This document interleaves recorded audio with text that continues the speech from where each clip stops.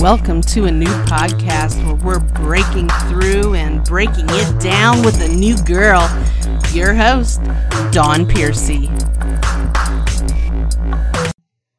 Welcome to a new podcast. My name is Dawn Piercy. I am your host, and tonight I am bringing you someone that is very funny. He is Rich Carucci. He's a fan of comedy himself. He's a second-generation comedian whose grandfather was a vaudeville song and dance and comedy act. And I'm going to have you tell us a little bit about that here in a minute, Rich. Now, you were a childhood actor.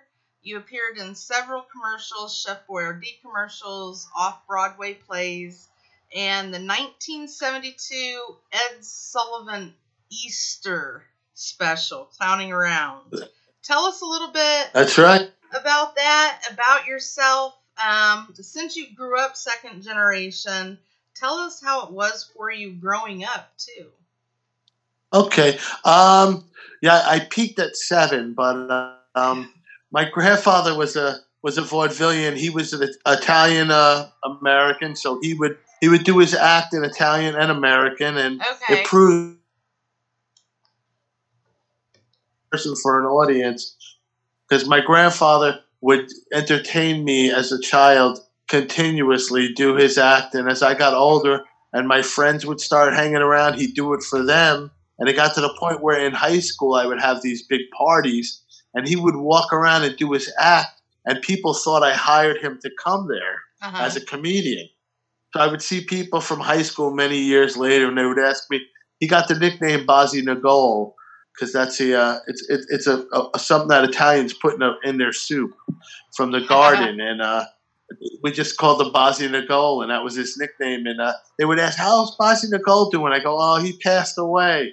But a lot of people remembered him. He loved comedy. Comedy and baseball were his two things. Okay. But he got me as a child. My sisters were in a beauty pageant at. It was Palisades Park Amusement Park way back in the day in New Jersey. There was the Palisades Amusement Park, and that was a big place, like a sort of like a poor man's Disney World. But they won a contest for the Little Miss America, and the prize was to be in a commercial. So I went with them when they filmed it because my mother took me with them, and I got spotted in the waiting room, and they asked me if I wanted to be in the commercials. And I did, and I was in several of their commercials, which led me to being lucky enough to perform in some off-Broadway plays. And then I wound up getting an audition for Ed Sullivan's show, and I got the part. Nice. And I was able to work with Tiny Tim, Chuck McCann, Lucy Arnaz, and a couple other people that I remember, like an acrobatic team. But I was a little kid. I got about a month off from school, and it was awesome. I was dressed as a clown. It was called Clowning Around, and it was nice. My grandfather came. They filmed it in Brooklyn. He came every day. We'd take the bus and the train and get a ride back. But it was a good time. And then I stopped doing entertaining when I was a child. After a while, as a kid, I just wanted to play baseball, and that's all I wanted to do. And I was going to tap dancing lessons and stuff that I was, embarrassed to do as a child. I'm in tights, dancing. Hey, I tapped for 6 years myself. So there you have it. Good old Frank Sinatra, right? I guess I used to hide my tap shoes and leave them at places because I didn't want to do it. But, it was a good experience. And then I started doing comedy again in the early 90s. I was out in Colorado and I was going through a divorce, and I took a class on stand-up, and I started writing stand-up, and I did some mics, and I, wrote some stuff and got in the local newspapers. And then I stopped after about a year or so. I was transitioning and moving back, and I stopped everything again. And about 20 years ago, I started going to shows again, and watching the other acts. And the girl I'm with that I wound up marrying told me, you should be doing this. She's like, "You're way too funny, you make me laugh." And I'm like, "I used to do it," and stuff like that. But she convinced me, and I wound up going to Stand Up New York, and I started hanging out there, and I got some pointers from Mary Domino, who was kind of like, she kind of mentored me. And she does a lot of acting and comedy still. Okay. And from there, I started, that's 20 years ago, and I get up about every night now. I work the city. I do a lot of shows in New York City in the Yeah, you're a clubs. regular on the New York City comedy circuit. Yep. And that's and you actually travel. Do you go outside of the United States, or are you just all over in the United States? Just all over the United States. I haven't left the United States to perform yet, but Okay. I'm all over Florida, North Carolina. I'll go to Georgia. I go up near, I'll drive 6 hours, do a show, and then drive home. I mean, 2 weeks ago, did the show 6 hours away, got back in the Okay. car, drove home, and was in the city the next night. So not every night I do stuff. Okay, nice. I do some radio and stuff like that, so I keep busy. Okay. Well, where can we tune into your show? Where can we follow you at on social media to keep up for our listeners? Well, if you follow me, it's richcaruccicomedy.com. Mm-hmm. It's my website, and it has all my dates on it. It has clips of me. I'm also on Facebook. I'm on Instagram. I have a Twitter account. I don't Twitter as much. There's so much stuff out there, I try Right. I try to keep my dates on Facebook. I try to use for promotion for comedy, and I also do videos. I have my mother in a lot of my videos, and when we go on the road, we do a diary where we document everything, and we'll take my 80-year-old mother to the gym with us, and we bring her out. She comes on tour with us. She'll come everywhere we go. So, we do a lot of goofy stuff. When you first started going on stage, did you ever have a time to where you got nervous, or you were in the middle of your skit and all of a sudden your mind goes blank or anything and you're just like, It used to happen. I used to get nervous. Well, once in a while I will still, depending, but I used to get nervous. Different, scenarios. There'd always be different setups. Mm-hmm. You're opening for a band one day. The thing I notice is when I'm at a place and there's music and you have to follow music and everyone's dancing and having the time of their life, and once they shut off that music, what's going to happen. Everybody's going to be like, what the heck? And it doesn't mix well. I had to do a private party about a month ago, and they were having a time of their lives, and they were dancing. I was there for 3 hours waiting, and I knew for 3 hours what was going to happen the minute they shut that music off. And sure as not, they shut that music off, and I think I was supposed to do 30 minutes. I got it to about 18 minutes, and the guy walked out and gave me the cut sign, and I was happy that he gave me that sign at that point. But, with stuff like that makes me nervous because I know how it's going to go. I go, this is going to go rough. And, I've been doing it for almost 20 years just about, so I could gauge when it's going to go bad. Now, you're the host of Kaufman Films, Insult Cab. Can you tell us a little bit about that? It was a pilot, and we were going to do it. It didn't take off. We filmed episodes. It was like Cash Cab meets Insult. It meets an insult. Like the whole concept was there was a cab that pulled over, picked up a passenger. In the front seat next to the driver was somebody sitting there. Mm-hmm. That person was a comedian, unbeknownst to the fare. So the object was, it was two comedians competing against each other in separate cabs. So each one would pick up a fare, and they would see how long it took to insult that person to where they wanted out of the cab. But you had to engage them in talk, and then you would just slip in insults. So, they're talking with the person in the passenger seat, the passenger, and they would start going back and forth, and all of a sudden they would start getting insulted, and you'd see the reaction of the people where finally they're like, I'm not taking this. Or sometimes the passenger would get the comic better than he got them. Right. I mean, it was just, and I was hoping it would be a big thing, but it didn't. Like anything else, it fizzled out. They didn't wind up selling it. We filmed the episode, so I still think it's a good idea. Probably would be like insult Uber. It would be now probably, but. That's too funny. Do you have any shows coming up? I do. Every Monday, I'm at Greenwich Village Comedy Club in New York City. That's every Monday. This Saturday, I'm at Hamilton Tavern in Roselle, New Jersey. But I'm always in the city. I'm a regular at Greenwich. I'm a regular at Broadway Comedy Club. Those are my home clubs, but I do play other clubs in the city, West Side. But if you check out my site, I travel all over, so you never know. I do tours of Florida.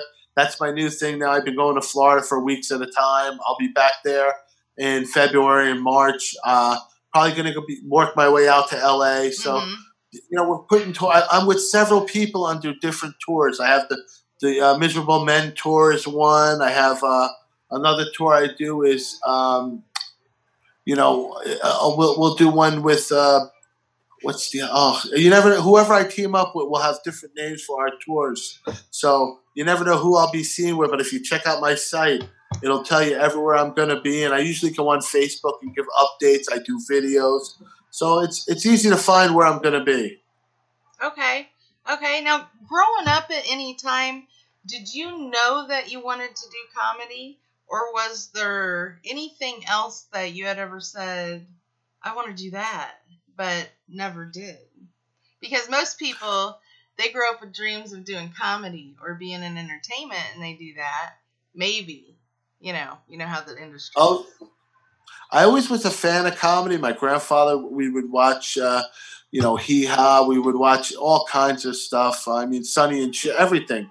And he would show me, comedy on TV. And I just always liked it. I always liked baseball. He was a big baseball fan. But I always, I always wanted to be a comedian. And then when I graduated high school, I mean, in the 80s, it was big. And then I saw Eddie Murphy. I was always a Richard Pryor. I used to be a big Red Fox fan. Red Fox, Cheech and Chong. I mean, I always loved comedy. And I would have friends that we would do skits together. We would reenact Cheech and Chong. We get in a car. I mean, I always wanted to do it. And, I got the bug. And once I started, that was it. But I always did want to do it. It was just getting to do it, getting the nerve to do it in the beginning. Right. Absolutely. Have you ever gotten on stage and said anything and the audience not respond or have a delayed response, or you said, or ever thought to yourself, should I have said that? Or should I have said this?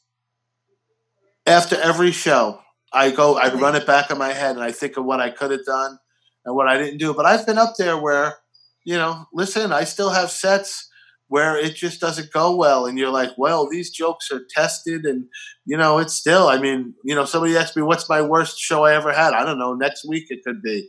Who knows? I mean, it happens to everyone. I mean, I'll be up there sometimes, or the setup will be just terrible, or the microphone will kick out at the wrong time when you're trying to get the punchline, or I do a lot of places that aren't regular comedy clubs. So a noise or a waiter walks up, or somebody walks in, a phone rings. Just you're dealing with so many different things. So I've been through the gauntlet of no reaction, or the wrong reaction, or what I should have done, or maybe what I could have said. So it plays in my head constantly. So for our audience too, be sure to follow Rich on his social media, Rich Carucci, and if you go to Rich's bio page, go to anewpodcast.com. That's our platform. On the platform, click his picture. It will take you directly to his bio page. And there will be all the interactive links. Make sure you check out his comedy show. And like he said, he's a New York regular and he travels. So find out if he's coming to a city near you, because you don't want to miss out. He's absolutely hilarious. And so Rich, for you, who has been your biggest inspiration in all of this and what you do? I've had several. I've had a lot of guys. I had a friend of mine, Otto Peterson of Otto and George. I'm actually wearing a shirt from one of his benefit shows. He was an A-lister. He was part of the Dirty Dozen. He used to be with Dice, Chris Rock, Tim the Tool Man, all those guys. He was a favorite of Rodney Dangerfield's. He was really big in the business, and he took me under his wing. And I'll tell you, he passed away, unfortunately, but he was very good to me. He showed me the street. He was tight with Jim Norton. I mean, I opened for Norton a couple times through Otto. I mean, I got to go on the road with him. He was a big inspiration for me. Buddy Flip, another guy I opened for years, showed me the ropes. people I worked with that I really thought were amazing is like Brian Kiley. He's a writer for Conan. He's so smart. I'm a big fan of comedy. So for me, it's like being an usher at a movie theater. You get to watch all the movies. I would always sit in a room and watch all the comedians. I'm like, oh my God. I mean, I saw Seinfeld a couple of weeks ago, and I'm like, oh my God. Like everyone else. I'm like, oh my God, there he is. I mean, I just love comedy. So a lot of people took me under their wing and just showed me the ropes, and I'm grateful for it. And I do the same now with newer comics. I take them. I have them open for me. I show them the ropes. I get them stuff. I mean, you get more from other comedians than you will from any agent or any book or anything like that. And I'm proud to be part of the community. I mean, it's changed my life. Now, if you have one thing that you could say to the world, what would it be? Don't be afraid to laugh. Forget about your problems for a while. Don't be offended by so much stuff that people say in the comedy clubs. We're trying to use our pain to make you laugh. We're trying to make you forget about all the terrible things out there for a little while. Leave everything at the door. Come in with an open mind and an open heart, and don't be afraid to laugh. That's what I would say. Amen. Amen to that. Well, Rich, I want to thank you so much for being a guest on a new podcast. Thank you so much. No problem. Thank you so much. Absolutely. All right. And for our audience, if you like this episode, be sure to click like, share, comment so we know what you like, right? And share it so other people can enjoy it. Click subscribe so you can keep up with all the new guests. This podcast is available on iTunes, Apple Podcasts, Google Podcasts, iHeartRadio, all of your favorite streaming platforms, and of course, Celebre.media. Go to the TV guide to check for listings, and if you feel fit to buy me a cup of coffee once a month for bringing you these episodes, you can do so at our Anchor.fm platform under a new podcast. Until next time, this is Dawn Piercy and Rich Carucci signing off, and be sure to go follow Rich. You're welcome, Rich. Have a good night. Ta-ta. Keep it real.